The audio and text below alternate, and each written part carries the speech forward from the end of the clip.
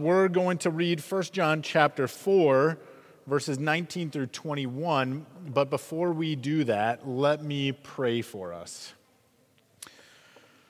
Lord God, we love you and we worship you. We thank you for what John just reminded us, that death has no victory, death has no sting. This curse that we have received for sin and disobedience has been destroyed, undone by what Jesus did for us. And though we will die, we remember what Jesus said, if we believe in him, yet will we live. And we do praise you for that. We look forward to eternal life. And God, we thank you that that's not entirely something that is waiting for us on the other side of death, but that you've sent your Spirit to live and dwell in us now, that we would begin to experience what eternal life is, even as we continue through this temporal life. And I pray that you would help us to walk in faithfulness to you and to enjoy the experience of living in fellowship with you. We thank you for the church. We thank you for your body. We thank you for your word. And we pray that you would bless us through this time that we share together. In Christ's name, amen. Okay, 1 John chapter 4, we're going to read verses 19 through 21. So I encourage you to read along with me. We love because he first loved us. If anyone says, I love God and hates his brother, he is a liar. For he who does not love his brother whom he has seen cannot love God whom he has not seen. And this commandment we have from him, whoever loves God must also love his brother. All of Scripture is obviously wonderful and beautiful and precious to us as Christians. It's God's speaking to us. But man, verse 19 here should be very precious to us as believers. The verse tells us our motivation for all Christian living. It tells us the motivation for all of our striving for holiness. It explains why we do everything that we do as believers. We love because God first loved us. God has generously and graciously and patiently and wonderfully loved us. He stepped into the darkness himself to grab us and rescue us and lead us out of that darkness, to deliver us from evil. And because of his great love for us, we are now transformed. And we're made into the kind of people who can also love. We do this thing because God has done it to us, and praise God for that fact. There's three relational implications, I think, to this verse. We love because he first loved us. The first one is that in response to God's love for us, we first and foremost love God back. How could we understand everything that he's done for us? The way in which he has so graciously and kindly loved us, and not be moved in response to love him back. The Bible is very clear that before we received God's love, we were God haters. We were enemies of God. We were children of wrath. It's important as Christians we understand that every person is born with a heart that is naturally cold towards God. It's dead. It's hard towards God. It's rebellious against God. But as God pours out his love on us and he opens our eyes to the depth of how wonderful his love for us is, he begins in that process to soften our hearts. As we receive his love, we can't help but be changed and respond and love him in return. We're like a flower that in the cold of the morning is closed up. And yet when the sun begins to warm that flower, as it rises and the rays touch it, it begins to open and maybe even turn towards the light that it's receiving. And having received God's gracious love, having been welcomed into his family as his children, having been given this Holy Spirit that he puts in us and redeeming us out of sin through the blood of Christ, Above all other things, we as Christians come to love God because we understand, first, he loved us. Long before we ever went looking for him, he came to rescue us. The second relational implication in verse 19 is that we love the brothers and sisters that we have in Christ. This family that we belong to. I mean, look around the room. These are your brothers and sisters in Christ. Precious in the eyes of God, redeemed by the very same blood that redeemed you. Because God has loved us, he has brought us into his family. He's made us into creatures that not only can love God, but can actually now love one another and succeed in that work and do it well. He's surrounded us by this community, or with this community that's built on love and that is daily sustained by the outpouring of his love. And so because God has loved us and we're secure in that love and we're free in that love and we're confident in that love, we now are free to give love, to love our brothers and sisters, to do that in a way that's maybe risky, to do that in a way that's patient and consistent and giving. God's love for us is the fuel that drives our love for one another. And we must love one another because God's love is dwelling in us. It's present in us. Now, there's a third relational implication here that I think is a little more difficult. When the Bible says that we're to love our brother, like it does here in these verses, I don't think it's literally talking about our flesh and blood family. When the Bible says love one another, that's a mutual love that goes both ways. That can't be something that we expect the world, those who are still far from God, to give back to us. And so what I'm driving towards is that when the Bible speaks on these terms, 1 John in particular, what it's telling us is that we must love our fellow Christians. We must love one another, other believers, our brothers and sisters in Christ. But having said that, it does not remove our obligation to love everyone. We're not off the hook from loving people who are far from God. But you do need to understand, the Bible breaks humanity down into two groups, and only two groups. The two groups are those who love God, who are children of God, and those who hate God and are enemies of God. And there's no intersection of additional identity markers in the Bible. None. There are two groups: God lovers who are children of God and God haters who are enemies of God. And I think sometimes when we hear the Bible teach on loving, I should add to this though, that although there are two groups, we are still called to love our enemies, right?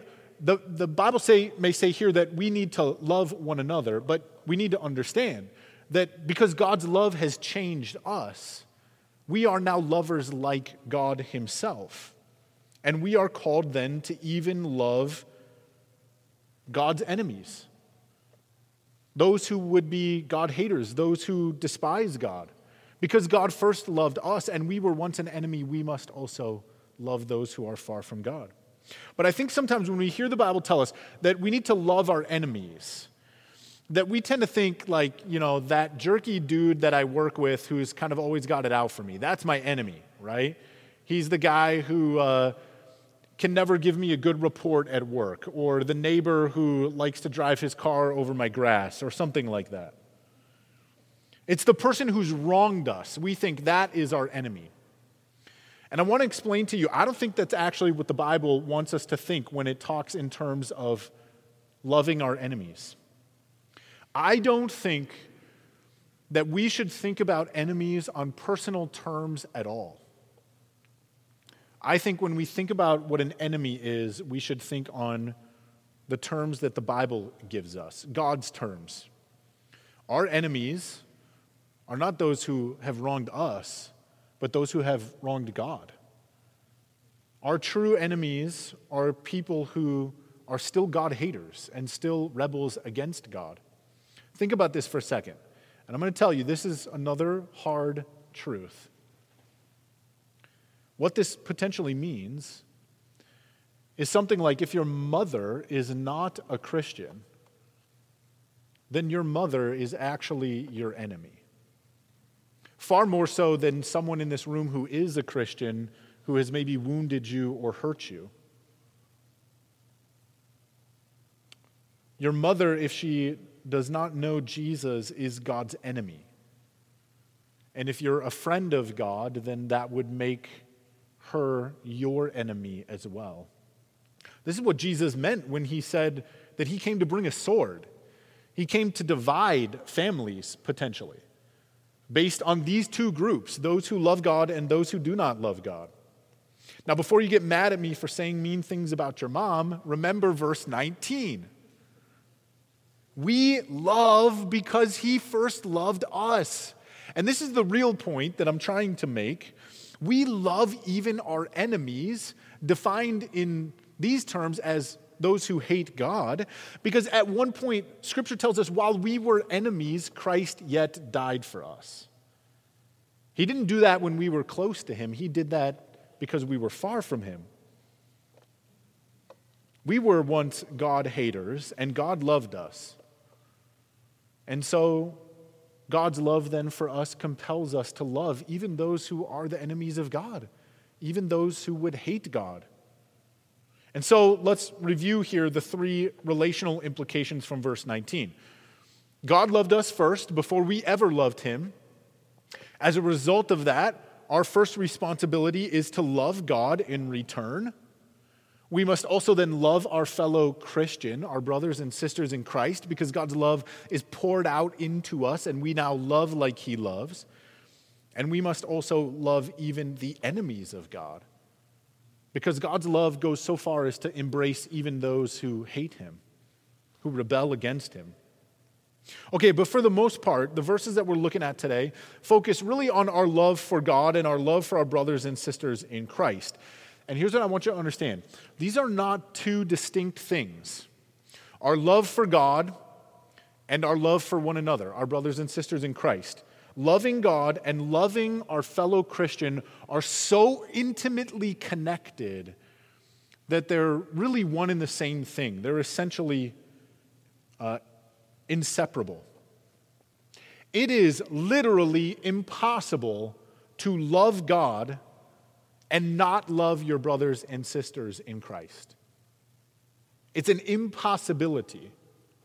It cannot be done. This is what John is telling us in verses 20 and 21. Look again with me. He says, if anyone says, I love God, and hates his brother, he's a liar. For he who does not love his brother whom he has seen cannot love God whom he has seen. And this commandment we have from him, whoever loves God must also love his brother. In very practical terms, in the simplest form, sincere love for God looks like obedience to his commands. Jesus said, if you love me, you will obey my commands. And so the proof of our love for God is not how emphatically we say it, how much we claim it. It's whether or not we walk in obedience to what Jesus taught. And our love for God is going to urge us towards obedience. We want to do what he has told us to do. We believe that the way that he showed us to go about living is the best way. There's no better way. And in these verses that we're looking at, John has one particular command especially in mind. That if we love God, we'll obey him. One command in particular.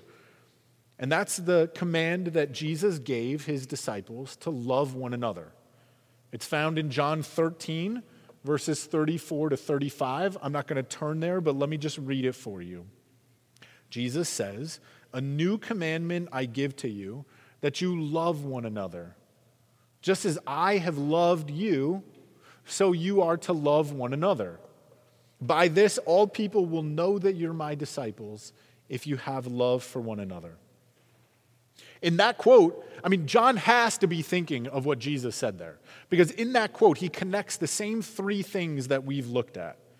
Because God has loved us, we now love him, and his love for us compels us to love others. God loves us. In response, we love him, and we love others. And it's because God's love for us is such a powerful motivator. It's because God's love for us is such a magnificent change agent, such a beautiful conductor of godliness, that John is bold to say this the way that he does. Look at this in verse 20. If anyone says, I love God, and hates his brother, he needs some more work. No, he's a liar. He is a liar. In other words, love for God and love for others is so intimately connected that it's impossible to say that you love God while you live with hatred in your heart towards a fellow Christian in particular. It's not possible. The person who says they love God while at the same time hating their fellow Christian, that person is a liar. That's intense. In our very politically correct world where you can't say truthful things if it might hurt somebody's feelings, John does not mince words. He doesn't play that game. He goes right for it. He's not embarrassed or ashamed to call this person out. He says to them, if you live with hatred in your heart for a fellow brother or sister in Christ, and yet you claim that you love God, you are in fact just a deceiver, a dishonest person. You are a liar. Now we need to think very carefully about this statement for a moment. We need to think with some humility in our hearts, some honesty, some self-reflection, some soul-searching. If you claim to be a Christian and you claim to love God, is there anyone who's part of our church who you would withhold your love from? Any faces or names come to mind? Is there anyone from our church community who you feel hatred towards? Anyone who you feel like, man, no matter how much I try, I could just never get along with that person? Anyone that you wish went to a different church instead of our church? If they left, you'd be like, is there anyone from Maricopa Springs that you're withholding your forgiveness towards? Anybody in our church that you're angry with or you're bitter towards?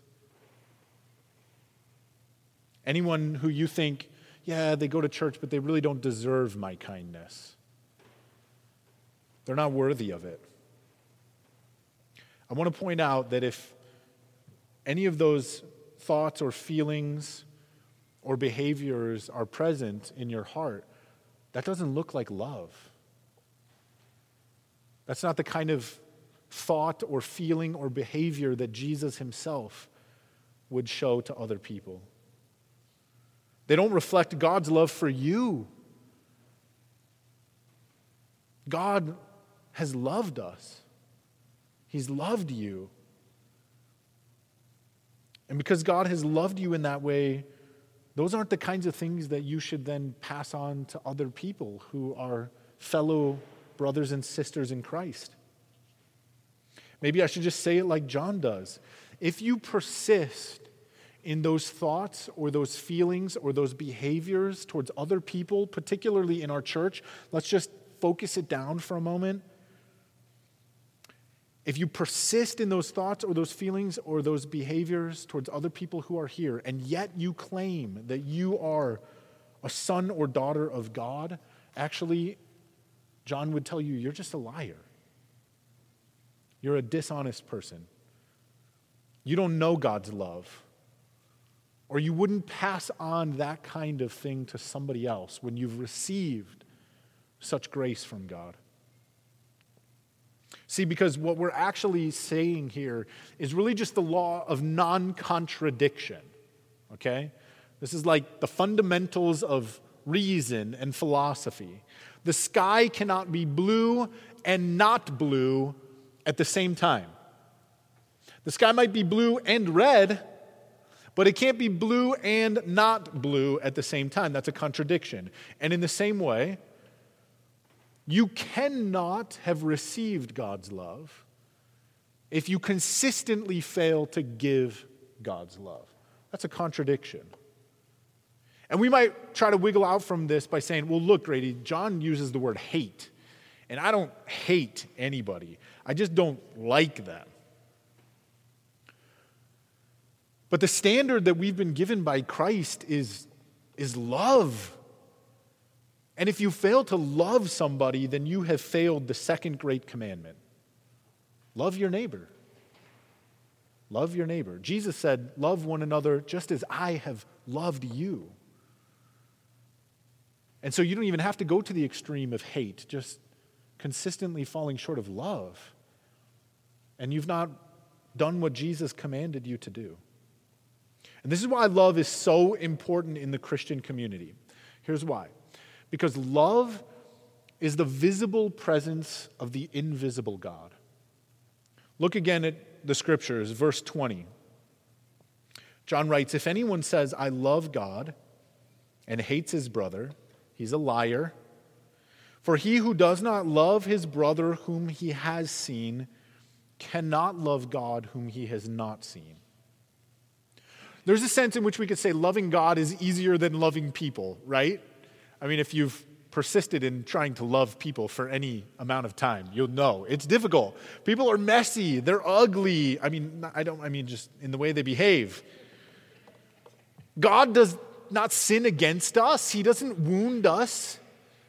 He doesn't inflict pain upon us. He doesn't say stupid things and hurt our feelings. He's not going to fail.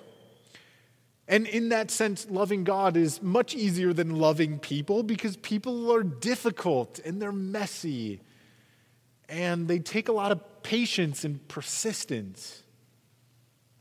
Okay, but in another sense, God is more difficult to love because we can't do to him tangibly acts of love. I can't do the dishes for God to show him how much I love him. Where would I go to do such a thing? And so John's actually making a really powerful point here. Where is the invisible God made visible? And the answer he offers is in the Christian community. We can even go maybe a further back before we get to that point, and we can say from the beginning of the Bible, the scriptures teach us that God made man in his image and likeness. And so where is God to be found in this tangible world? We could say to some degree simply in the existence of people that we encounter around us. This is why sinning against other people is actually such a grievous thing, because not only do you wrong them, but you wrong the God who made them in his image. When you do evil against another person, you also do evil against God, because God has made every person precious in his image. But within the Christian community, it goes even further than that. God is made visible in his people, not only in the fact that all people are made in his image, but far more so because the Spirit of God dwells in the people of God. The invisible God is made visible in his body, in the church, in us, in you and me, in the temple of flesh that's made up of every true Christian. There's no longer a temple of stone, but the temple of flesh that was Christ, who was crucified and raised from the dead, and now is risen to be with the Father. His Spirit is present in you. You are his temple of flesh.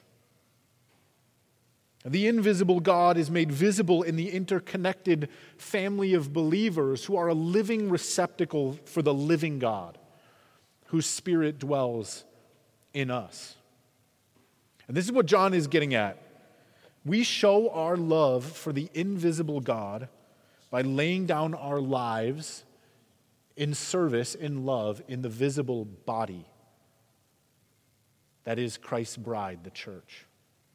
And you cannot claim to love the invisible God whom you cannot see if you don't love his visible representation in the current age, the people of God. You cannot claim to love God while you hate the place where God dwells on earth, which is in other believers.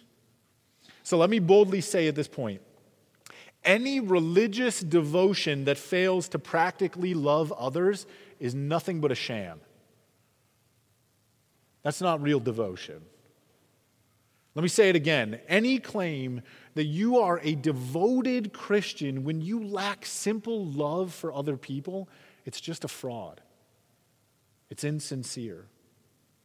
Or as one writer put it, it is pure self-delusion to view love for God as fulfilled when love for others is lacking.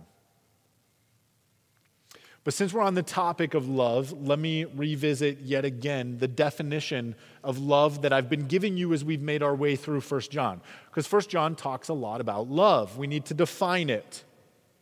I've claimed that to love somebody is to will what is good for them. There's probably lots that we could add to that definition, but I think that's helpful. If you love somebody, you will what is good for them.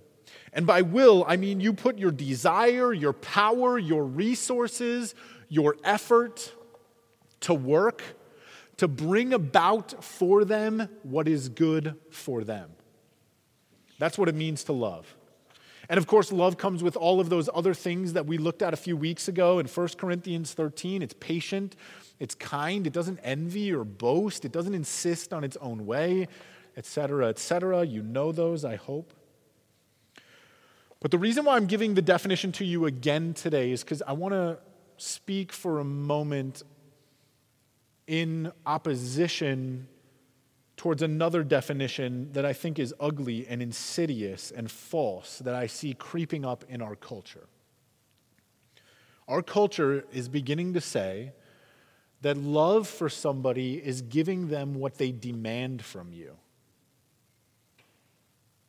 Our culture believes that if you love somebody, you will just give them whatever they demand from you. And I think I'm seeing this definition begin to infect the thinking of church people.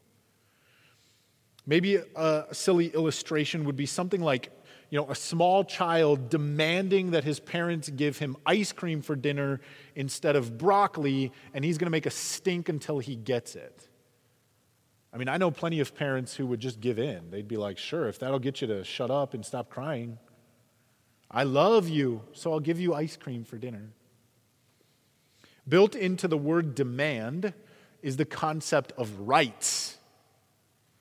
I'm demanding these things because I believe that I have a right to demand them from you. Another example might be a father who's a tyrant at home, mistreats his wife and children, and yet demands to be respected because he's the head of the household. And that's his right. And what I want you to understand, what I'm driving towards, is that you don't actually have any rights before a holy God. I mean, we live in America, and so we think we have rights. It makes the newspapers every week. You've been told your whole life that you have rights. The First Amendment, the Second Amendment, go on and on and on. But even our American Declaration of Independence acknowledges something interesting, doesn't it? It says that we have these inalienable rights, and where do they come from? Not from government, but from God. God gives us these inalienable rights. And I would say that that is true, but what I want you to understand is that you actually have no rights before God. He has given you these things graciously, but you cannot demand from him anything. It doesn't work like that. God owes you nothing. Which is precisely why his love is so astounding, isn't it? He doesn't give it to you because you demand it or deserve it or are entitled to it or have rights for it. He gives it to you graciously, freely, because he's kind. We love because we've been shaken to the very core of our being that this God loves us. Beyond any reason that we could possibly understand, he just loves us.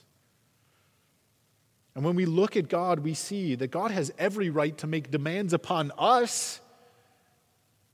He has every right to demand from us that we would do things to honor him. He has every right to judge us.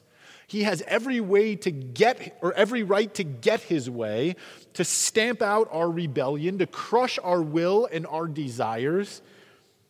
But instead, in gentleness, in selflessness, in kindness, in grace, he loves us. He lays down his life for us.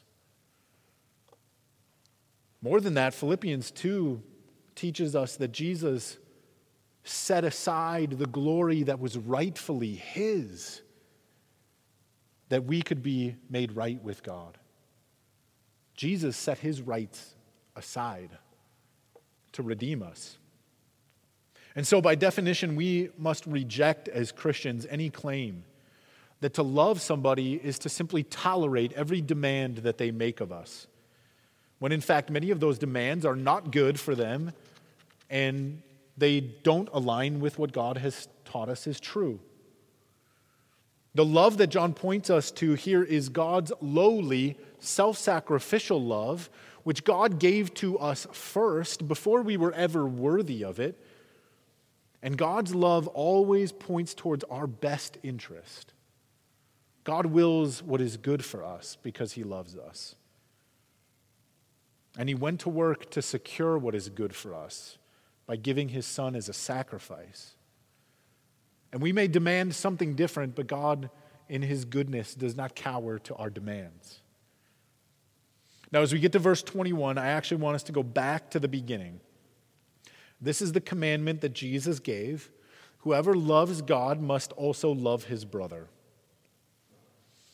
Like I've said over and over and over again, our power to actually obey this command, where does it come from? It comes from verse 19. We love because he first loved us. Again, this is the motivation for all Christian living.